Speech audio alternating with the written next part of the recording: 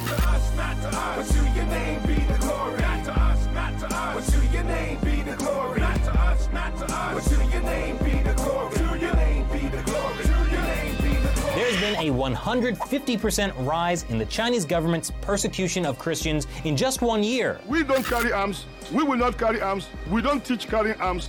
But we can call on God. Our God is bigger than human ammunition.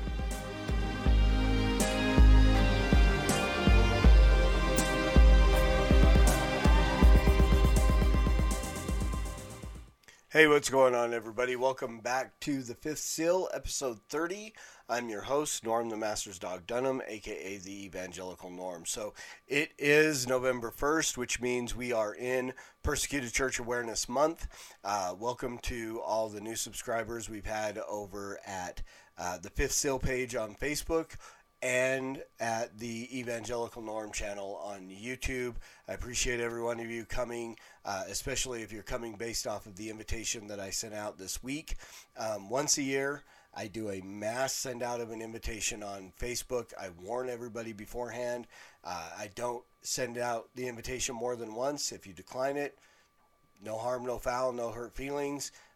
If you accept it, fantastic. Next year, if you declined it this year, you'll get the invitation again next year as we hit this month. So Persecuted Church Awareness Month was just something I came up with about 10 years ago. It happened to, I didn't know that it did at the time, but it happens to coincide with the International Day of Prayer for the Persecuted Church, which is the first Sunday in November. So, I mean, this is all just kind of came together.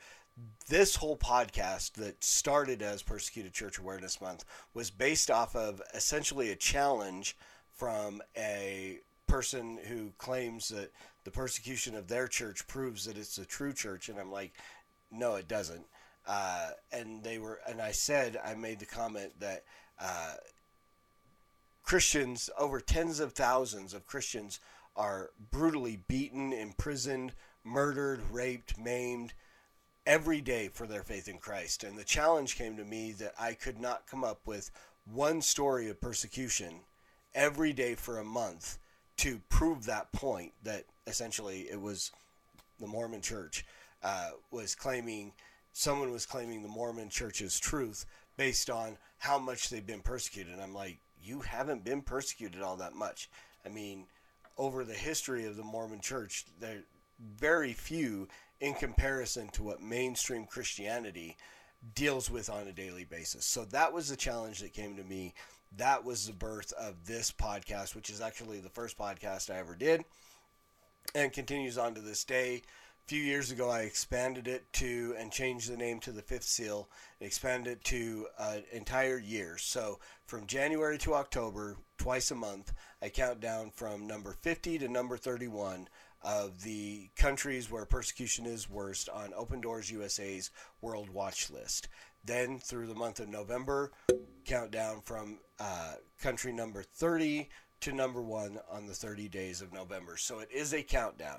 That's why the episode numbers go backwards. Last week we did episode 31.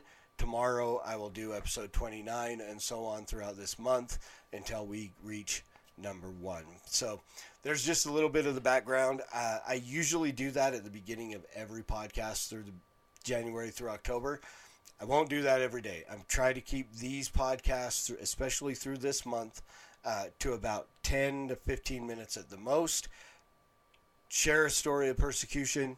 Talk about the country that is that number country of persecution on the World Watch List, and then we pray.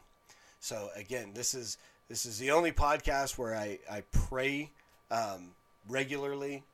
I've been known to stop and have to pray at some point in time in other podcasts, but this is the intention of this podcast, and the invitation is put out to you guys to join us in prayer for our brothers and sisters around the world who are persecuted because of their faith in Christ throughout this month, and then a couple of times a month throughout the rest of the year. So all that being said, it is Monday, November 1st, and this is our update on the persecuted church around the world. This is from persecution.org. 2 churches and a Baptist office hit with incendiary rockets in Chin State. In the latest major offensive against the town of Thantlang in the predominantly Christian Chin state, the Burmese army, Tatmadaw, launched a few rounds of incendiary rockets and lit more than 100 houses on fire, along with 3 Christian buildings. Beginning at 11 a.m. on October 29th, the Tatmadaw began to fire heavy artillery into the town from the nearby military base. According to Chinland Defense Force, a local armed group, the fire occurred following gunshots that killed one of the Tatmadaw soldiers by CDF, as a soldier was breaking into houses and looting properties earlier. One CDF member told the Chinland Post, quote, "We are unsure about how the fire started, but we assume that they deliberately burned down houses after they fired artillery shells as our CDF members in town retreated to avoid artillery shells," unquote. Once home to nearly 10,000 residents, Thantlang now sits empty, with the majority already fled to seek shelter. The absence of villagers means that the town will soon be consumed with fire. Chin Human Rights Organization reports that several religious buildings, including Church on the Rock, Presbyterian Church, and a building attached to the Thantlang Baptist Church, the largest congregation in town, have also caught fire. The first rockets to be fired into the town landed at the entrances to the Thantlang Baptist Church. There are also reports that soldiers have come out on the streets and deliberately torched houses in different locations. CHRO reiterates its call to the UN Security Council to convene an emergency meeting to address the situation in Chin State. So again, we've talked about this, how you get these areas where they come under fire by religious extremists, but then you have these other places where it's literally like governmental groups or militant groups that are causing, whether they're atheistic or some kind of religion, where they're causing these things to happen and attacking these people's villages, homes, towns, congregations, churches, and so on, simply because they are followers of Jesus or claim to be Christians, share the gospel, and so on. So we'll pray for our brothers and sisters in Chin State, those who have lived in this town, Thantlang. Pray for those churches, those congregations, that God will restore them in those areas. And that brings us to our country on the World Watch List this week at number 30, which is Colombia. So a few facts about Colombia. Their persecution score is 67. The region is Latin America. Persecution type is organized crime and corruption. Main religion in the area is Christianity. The persecution level is very high. The population of Colombia is about 50,220,000, of which about 47,706,000 are Christians. So a very large majority are Christians, and the persecution comes from a small group of organized crime and corruption. The government is a presidential republic, and the leader is President Ivan Duque, I believe is how the name is pronounced. So, what does persecution look like in Colombia? What is life like for the Christians there? In Colombia, a largely Christian country, persecution is localized and violent. Church leaders are threatened, harassed, extorted, and even murdered as a result of the violence perpetrated by guerrillas and other criminal groups, especially in the country's more remote areas. In most cases, this violence is the direct result of Christians denouncing corruption and violence, working for the defense of human and environmental rights, serving among youth, and pursuing peace and justice, all endangering the illegal activities of criminal gangs. Christians are seen as impediments to the forced recruitment of people, especially youth, to rebel groups and to the drug trade and organized crimes that pay for these groups. In indigenous communities, significant opposition exists towards Christian missionaries and indigenous converts, who can face imprisonment, physical abuse, and the confiscation of property, among other forms of punishment. In addition, there seems to be an increasing intolerance for Christians in the public sphere and an emphasis on secularism over and above a pluralistic society that values all voices, including Christians. Christians can be wrongly seen as bigots or discriminatory, and opposition to historical Christian beliefs has been violent at times. What has changed in Colombia? Colombia's rank on the 2021 World Watch list rose by 11 spots over last year's list. The most significant factors leading to the country's steady rise are up the list are the violence from rebel groups, including the return of a group within FARC to guerrilla activities, along with the persecution faced by indigenous Christians who have departed a traditional religion. Additionally, the impact of the COVID-19 pandemic has greatly affected groups who were already vulnerable to criminal gangs, particularly in areas of the country that are at least partially controlled by these violent groups. Who is the most vulnerable to persecution? Christians most at risk in Colombia are followers of Christ who live in regions where rebel groups and drug gangs, which in some contexts can be the same thing, exert control. Christians who live out the gospel threaten to disrupt the drug trade and the ability of the local criminals to maintain their authority.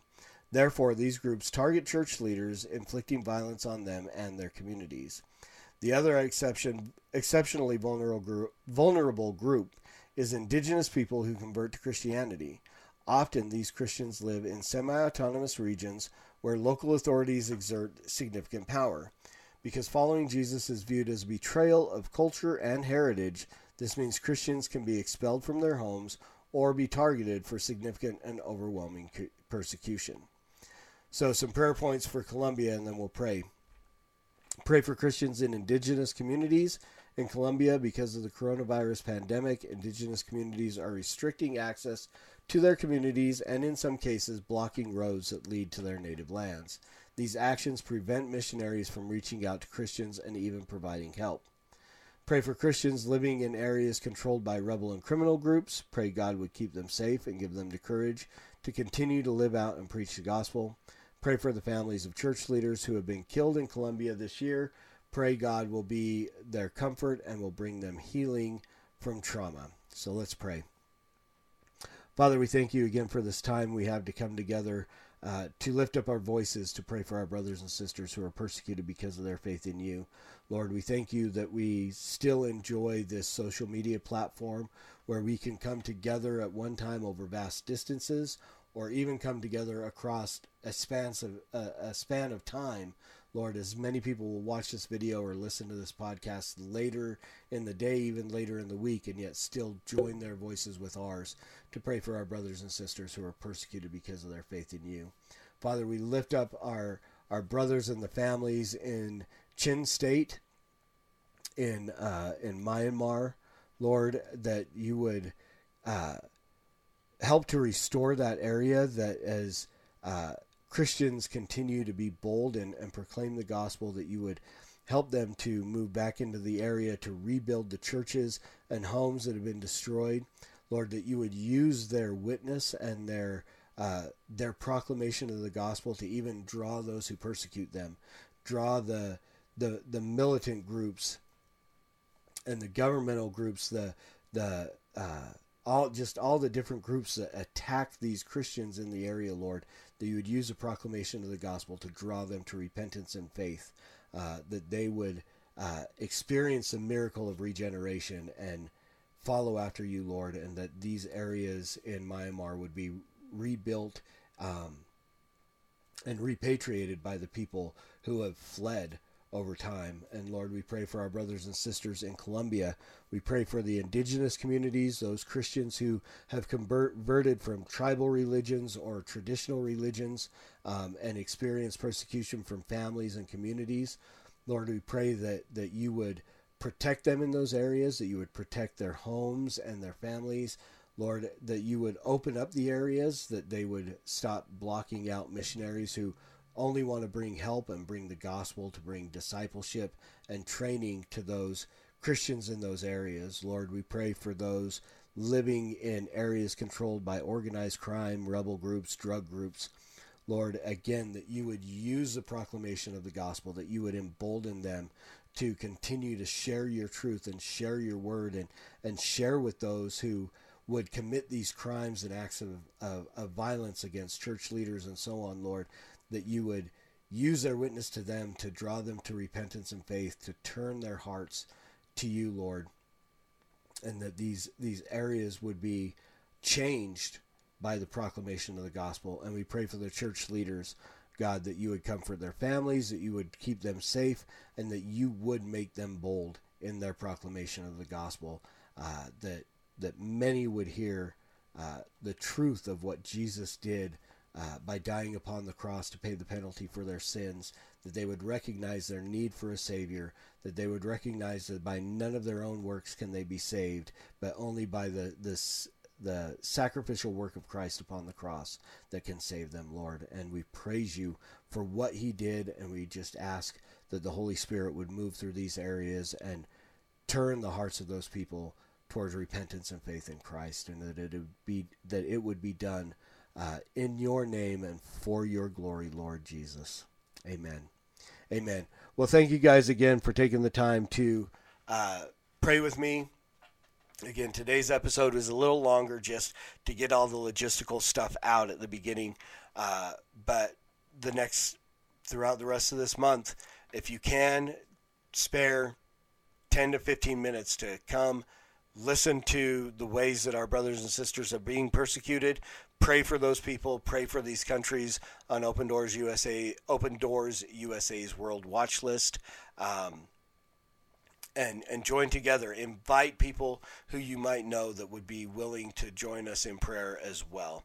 And as always, preach the gospel at all times. Use words. They're necessary. And until tomorrow, Soli Deo Gloria.